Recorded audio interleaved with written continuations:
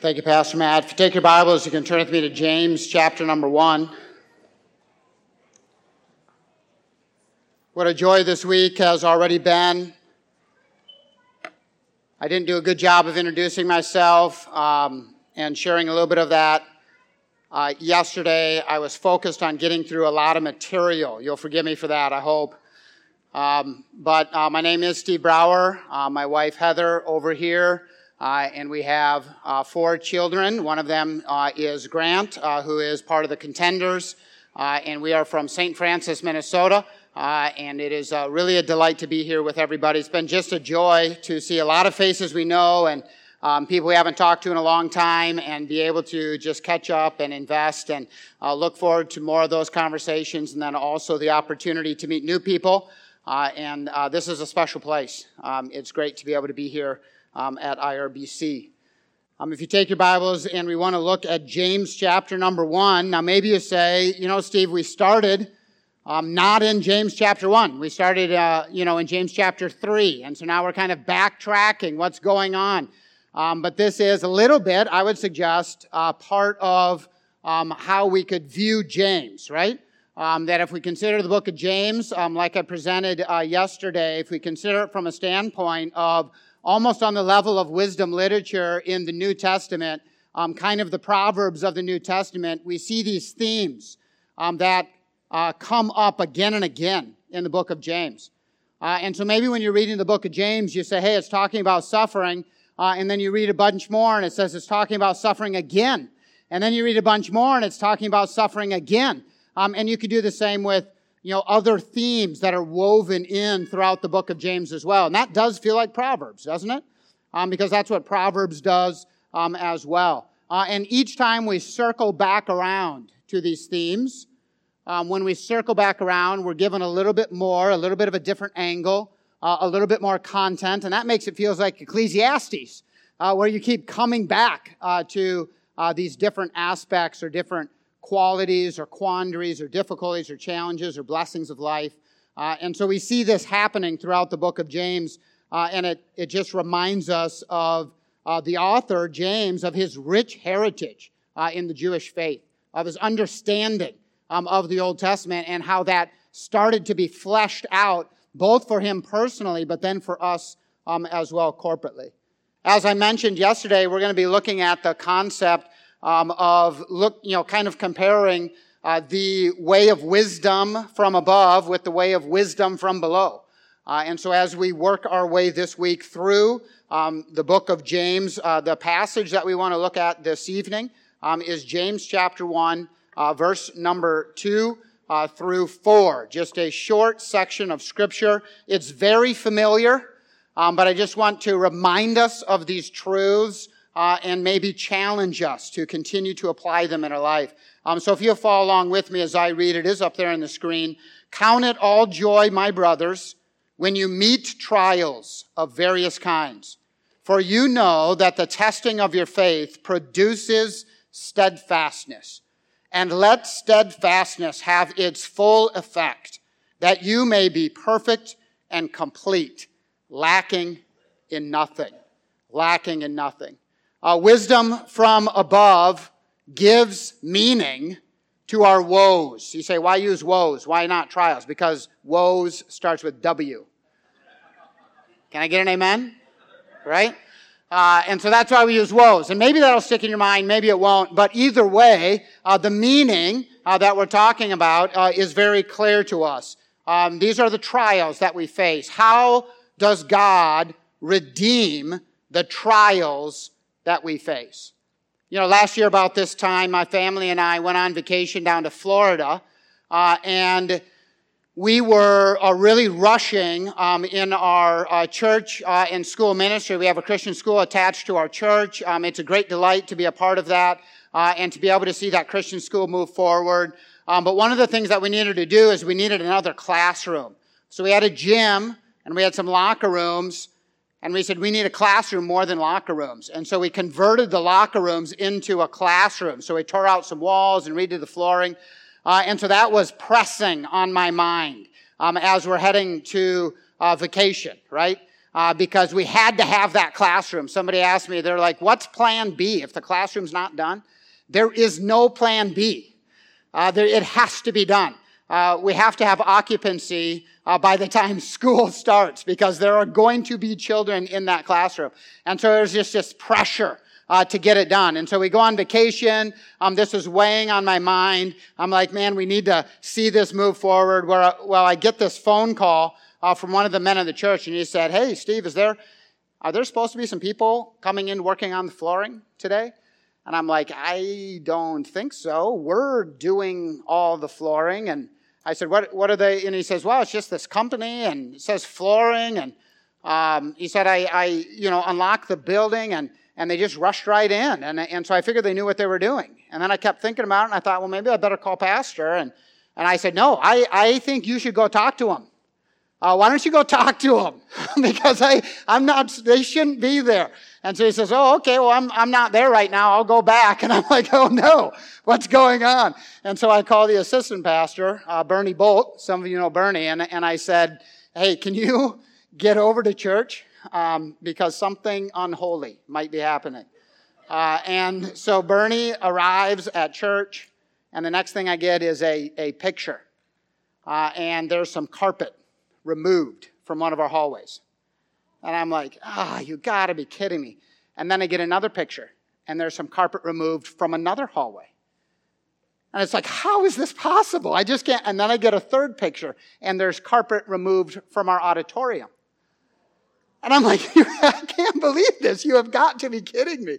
And so Bernie said, don't worry. I told them to stop. It says they happened not to speak much English, and so it was hard for him to get them to stop. But they did eventually stop, and they were in the wrong church building. I don't even know how that's possible. I have so many questions. I'm like, didn't they give you a layout? It can't be the same. I mean, our church was like cobbled together over decades. And like there's rooms that don't go anywhere anymore. And so how could this be the same layout? Something should have clicked. And they were fast. They were so fast. I was like, I'm so glad you're good at your job. And so we got this locker room. These locker rooms need to be turned into a classroom. And now we had these areas in our hallways and our auditorium that are just ripped up. And I'm like, I'm sure this is going to be a wonderful conversation with this company. And this is going to be great to try to get this all fixed. And so I'm feeling the weight of all of this. Trials. Are you facing some trials right now? Now, I haven't got any phone calls, so I think everything's fine. But are you facing some trials right now? In this passage, James chapter 1, verse 2 through 4, there are really just two imperatives, two commands that James gives us to follow. And these two commands shape what James wants to teach us regarding the believer and trials. And in verse number 2, he says, count. In verse number 4, he says, let. And so most of our time, we're going to work through that first command, but I'm organizing my points in such a way that we'll be able to recognize these commands easily, right? So the first thing that we find here, the first command that we have is James chapter 1, verse number 2, count it all joy, my brothers, when you meet trials of various kinds. First of all, we need to recognize that God does use trials to mold us. And what I mean by this, to mold us, and what I mean by this is that God uses trials to shape our lives in an external manner. So they create a shape for us. To a certain degree, we are defined by what we go through, right? To a certain degree, we are defined by that which we endure. And the first thing that James wants to lay out for us as we get into this is that trials are simply inevitable. Life is a tale of trials. And so in verse 2, he says, count it all joy, my brothers, when you meet trials of various kinds. The Greek is a little bit more vivid here for the word various. In classic Greek, the word means many-colored or variegated. Isn't that a fun word to think about? And so he says, you're going to meet trials of all different colors. Fantastic. Great.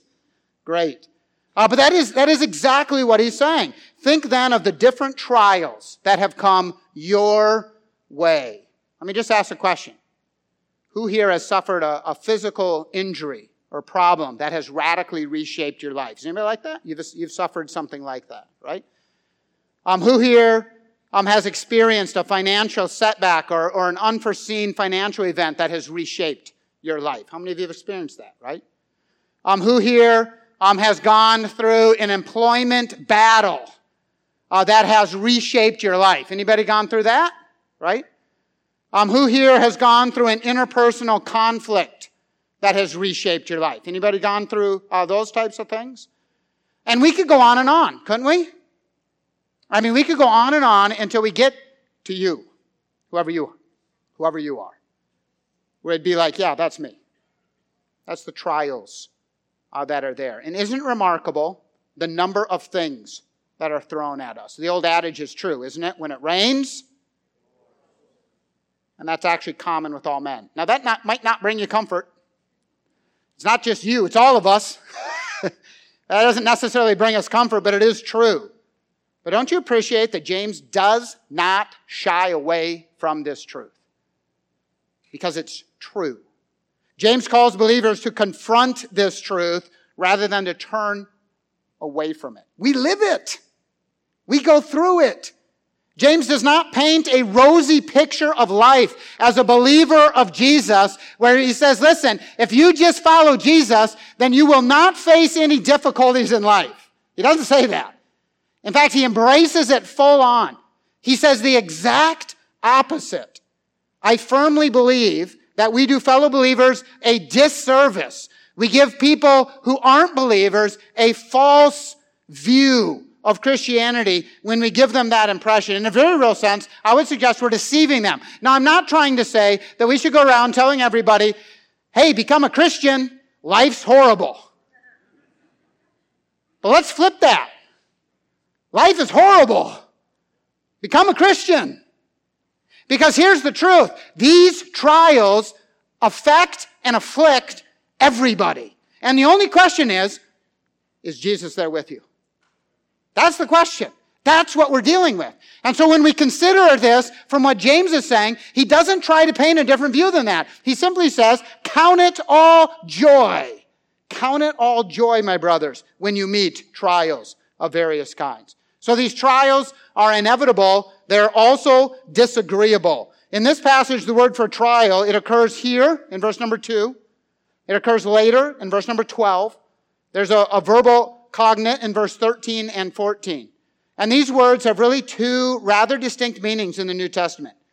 And so the question is, okay, Steve, which one is meant here? So that's a great question, right? And of course, if you, I should be careful how I say this. In my opinion, if you are well schooled in Scripture, how will you determine that? You will determine it by saying context will determine it, right? Context will tell us. And so let's consider what our options are. What is meant by trials? Is this an inner enticement to sin? So we see this kind of concept in various scriptures throughout the New Testament, but let me give you one. 1 Timothy 6:9. But those who desire to be rich fall into temptation, into a snare, into many senseless and harmful desires that plunge people into ruin and destruction. So think about this passage, right? This word temptation is our same word. It's the same word we find here.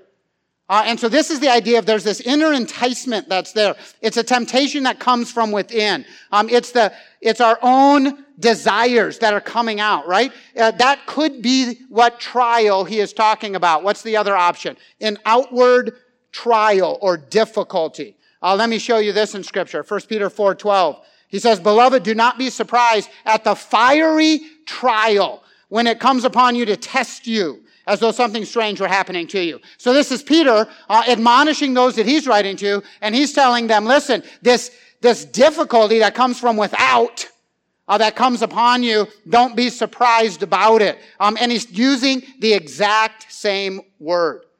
Now, in several verses in Scripture, the meaning is not clear. Let me give you one, just because I like to stir the pot. I'm not going to answer this one, but the Lord's Prayer. Do not lead us into what? So which one is that? Is that the inner enticement to sin? Do not lead us into an inner enticement to sin. Or is that the outward difficulty? Do not lead us into a situation that is difficult from that standpoint. You say, well, which one is it? Well, you can study that out, right? Amen. You are blessed. Let me throw that out for you. That is a good thing to wrestle with. But here, the meaning is fairly clear. Believers will meet trials which God redeems for his purposes. When you meet, could be translated, when you face or when you fall into. James gives us the picture that trials simply happen to the believer. That as you're going along life's journey, then a trial arises. This corresponds to our experience, doesn't it? That this fits what we live. So here's the point. Let's expect there to be trials that come. Wisdom from above, wisdom that accounts for God, does not pretend like there will be no difficult things. It recognizes that they are there. Trials are inevitable, they're disagreeable, but they are redeemable. And so he says in verse number 3, verse 2, count it all joy, my brothers, when you meet trials of various kinds, for you know that the testing of your faith produces steadfastness. We know, it's no surprise, right? We know that it's there. It's something that we all understand. Now, maybe you can think of a difficult job. Maybe you can think of a difficult job that you have had. And sometimes you know when you head into it how hard that job is going to be. And sometimes you don't know how hard it's going to be. I had seen an article in the USA Today. It did an article about some of the hardest jobs in America. And what do you think they found? What are some of the hardest jobs in America? This is just an opinion piece. There's a little bit of data to it. So I wouldn't place a lot of value on it. But yet it's fun to think about. The number 2 spot was a logger. Solitude out there in the trees. Some of you would say, that doesn't sound so bad. All alone. Solitude, but there's low wage. There's a high risk of injury or even death. It's physically demanding. But you know the number 1 spot that they had found was taxi driver. Taxi driver. Do we have any taxi drivers in here? All right, I don't see any. That doesn't mean I'm going to make fun of them. Uber, right? There you go, right? Taxi driver, long hours, low wage, difficult customers, high stress, traffic jams, inclement weather. And you think of all those things, it's like, yeah, that doesn't sound fun at all. That doesn't sound like a good day to go out and just be like stuck in traffic with somebody who wants to get someplace a lot quicker and is pretty sure that I'm mischarging them. That's probably not a great job. And so we think of that taxi driver, but going into that situation, if they know that it will be challenging, maybe they can attempt to embrace it from the standpoint of what can I look forward to mastering? Difficult conversations, challenging relationships, tedious work, frustrating circumstances, dealing with unpleasant events which are beyond your control. Maybe you can look at it that way. James points out that believers know that God will redeem trials. And I just want to put that in sharp contrast to that. A taxi driver may say, well, I think that this could be good for me. But what Scripture says is that what God will do with the trials in your life will be good for you. And dear friends, that is a clear teaching of Scripture. That is something that God desires for you to know and embrace. And this is different than what happens to those outside of a relationship with God. Hey, if you don't know Jesus Christ as your Savior, if you don't have any real relationship with God, then can I just talk to you for just a moment and just let me encourage you to realize that the trials that this life is going to throw at you, and you say, you know what, Steve, I can handle them. I can handle them. Can I tell you, dear friend, you cannot. You cannot. They will destroy you. In 1,000 different ways, they will destroy you. And you say, no, I don't think that's the case. I think that I'm stronger than that. And I would say, look at all of human history and you will see them destroyed. People that appear to be successful, but then you get into their life and you realize the absolute devastation that has occurred. Here's the reality. We live in a sin-cursed world. The fall really happened. And so we're fighting against this thing called death. That Kyle has been talking about, right? And that has broken everything. And you see it all around you. And you say, well, why can't this work right? Or why can't this work right? Or why does it when I try to do this, it always falls apart? And the answer is, all of creation has been screaming at you that we live in a broken world and there needs to be a solution outside ourselves. Do you remember this morning when Kyle talked about the alien solution? And that was exactly what Jesus is. He is that person who is not like us, who became like us in order to save us. And I just want to point your eyes towards a different way of life because you need to be saved. You know, I had a dear brother at our church, and he was sharing with me how he suffered the loss of his son when his son was just a child. And you can imagine how that conversation goes. I mean, he started attending a church. I'm getting to know him, and we're sharing stories. And I'm finding out what's going on in his life. And he says, there's one event that really shaped me. And he starts talking about how he and his wife had a dear child. They have other children, but they had a boy. And he was playing outside, and he ran out into the street and was struck by a car and died. And you're just sitting there listening, and here's this dear guy. He's in his 60s. This happened decades before, and the tears just well up in his eyes, and it's just heartbreaking. And you look at that, and your heart is just so sobered by it. And I asked him how he responded to it. I was concerned. I said, did it push you away from God? And I loved his answer. Because he looked at me and he said, you know what, pushing me towards God. Where else could I go? That's exactly right. He said nobody else had the answers. Doesn't that sound like Peter's response to Jesus when many were leaving Jesus because of the difficulties they were experiencing and the hard words and the difficult teachings that Jesus was sharing? And Jesus said, are you leaving too? And Peter said, Lord, to whom shall we go? You have what? The words of life. Isn't that awesome? And friends, that is how God redeems trials. We know that the testing of your faith produces steadfastness.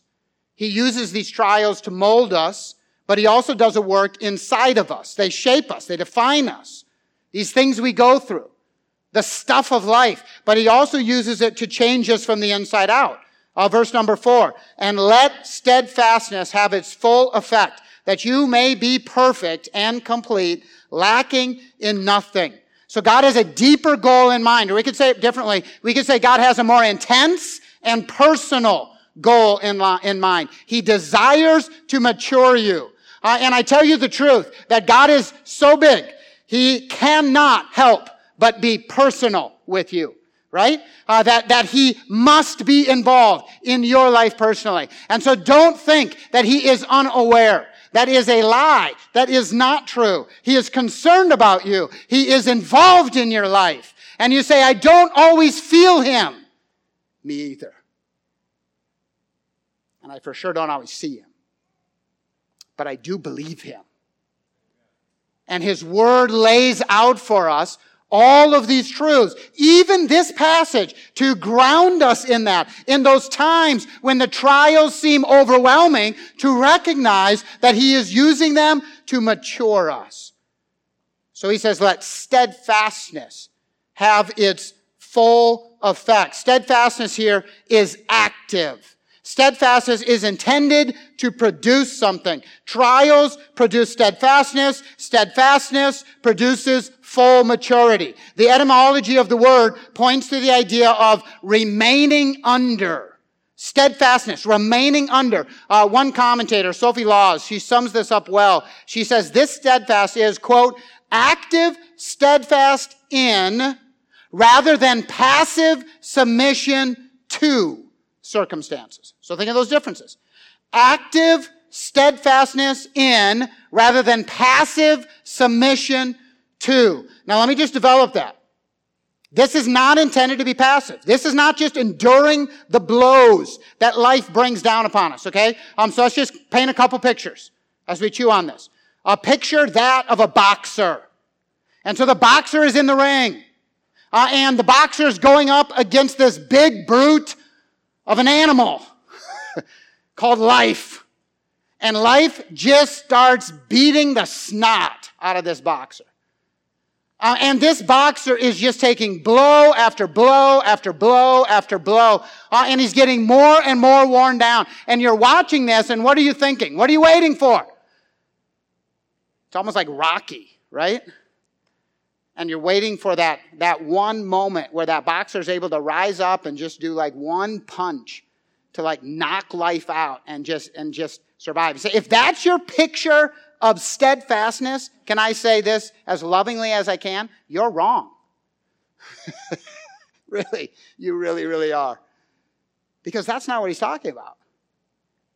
That isn't what he's talking about. And if that's your view of the Christian life, then again, as lovingly as I can, and I really do mean that. I know I'm smiling, but it's humorous to me. But you're wrong. That's not right. Don't embrace that.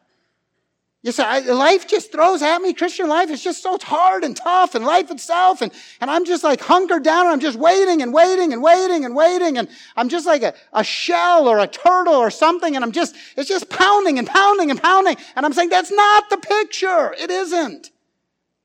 So what is the picture? It's intended to be active. Think instead like a muscle that becomes stronger when it faces resistance. That's the picture. Picture a person who starts working out and they go to the gym, and what happens? Day two. What happens? Yeah, you're like, I don't want to go to the gym. Why am I doing this? And then you go day 3 and day 4, and pretty soon you're a month into it. And now it's starting to make sense. Because now you're actually going, okay, it used to be, I remember, when I started working out, later in life, and I got to that point, I would go and I'd be like, this is supposed to make me feel better. And it's like, I can't do anything for the whole day. It's like, I'm trying to lift my coffee cup to my mouth. And there's nothing but pain. And I'm like, I'm really glad I'm working out. This is awesome. It's going to be so good.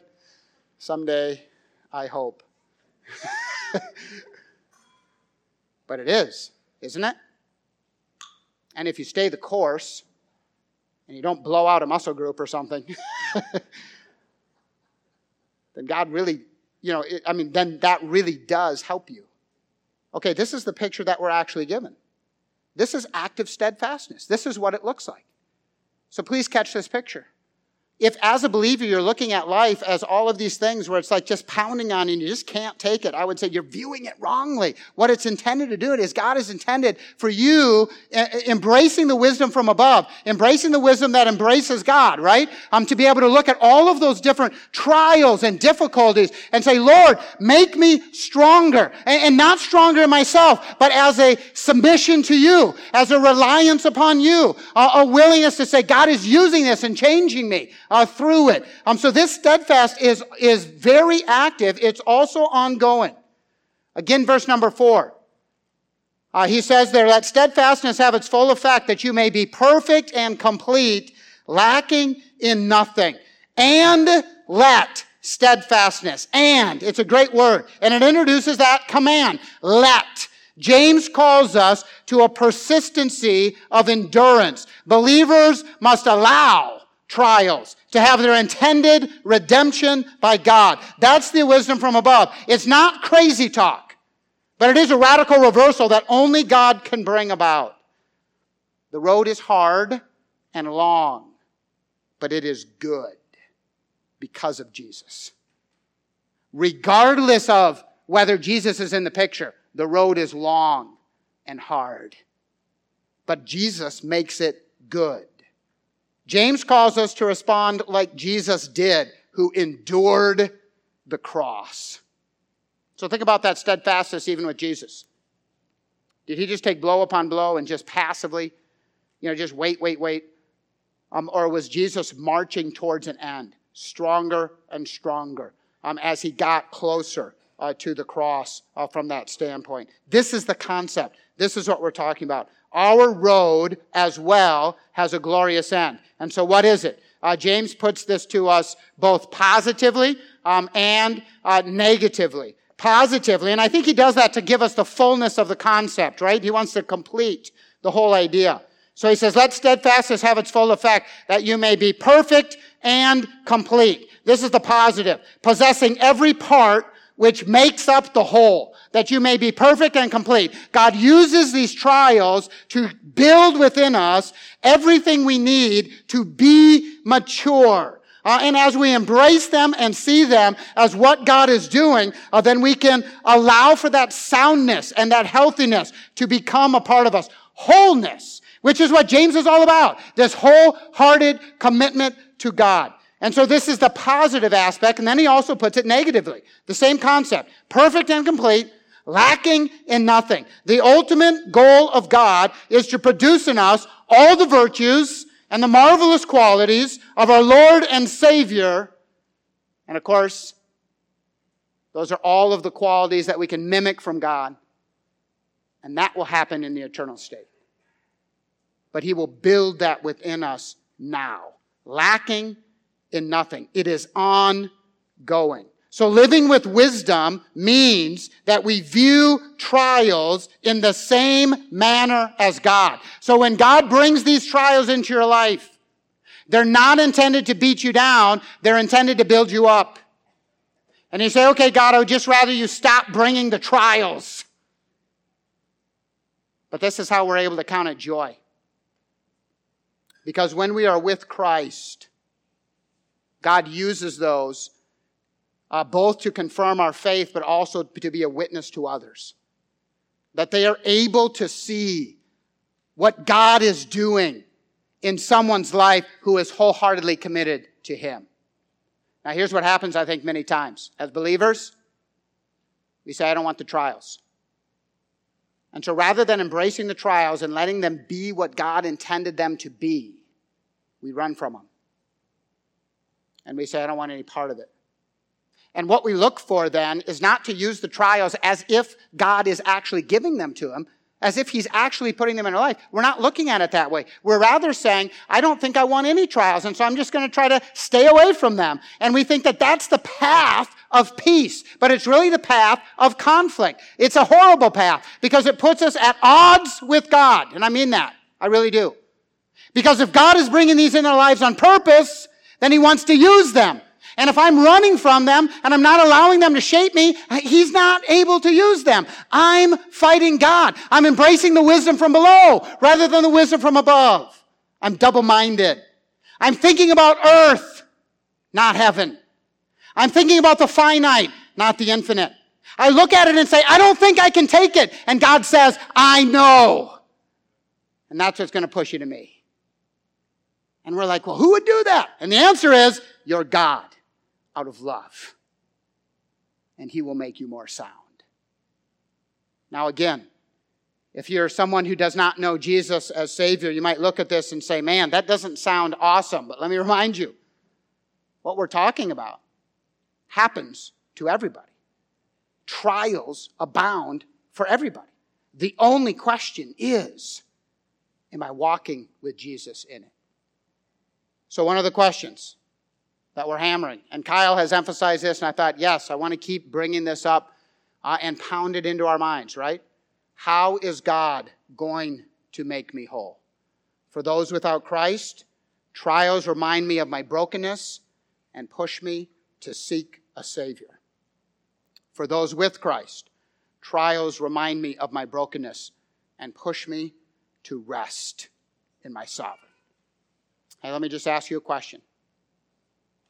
How do you view trials? How have you viewed trials? What about the trials that are happening in your life now? Do you see them as God's tool? Are you embracing the wisdom from James? Are you surrendering to what he is doing in your life? Or, dear friend, are you fighting him in it? If you're fighting him in it, can I just encourage you to turn that over to God? To recognize what he's doing in your life.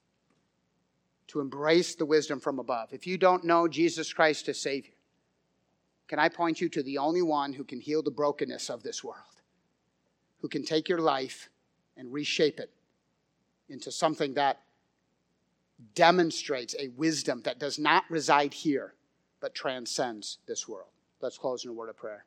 Father, we're so thankful for your word, and even as we consider these truths, it is really easy in a very familiar passage to forget about these things, to struggle to apply them in our practical day-to-day life. We need your help, Father. We're so thankful for Jesus and what he has accomplished. And as we turn our hearts towards him, we pray that you would use the words of Scripture to shape our lives. These trials that you give us help us to be turning towards you, either for salvation or for rest.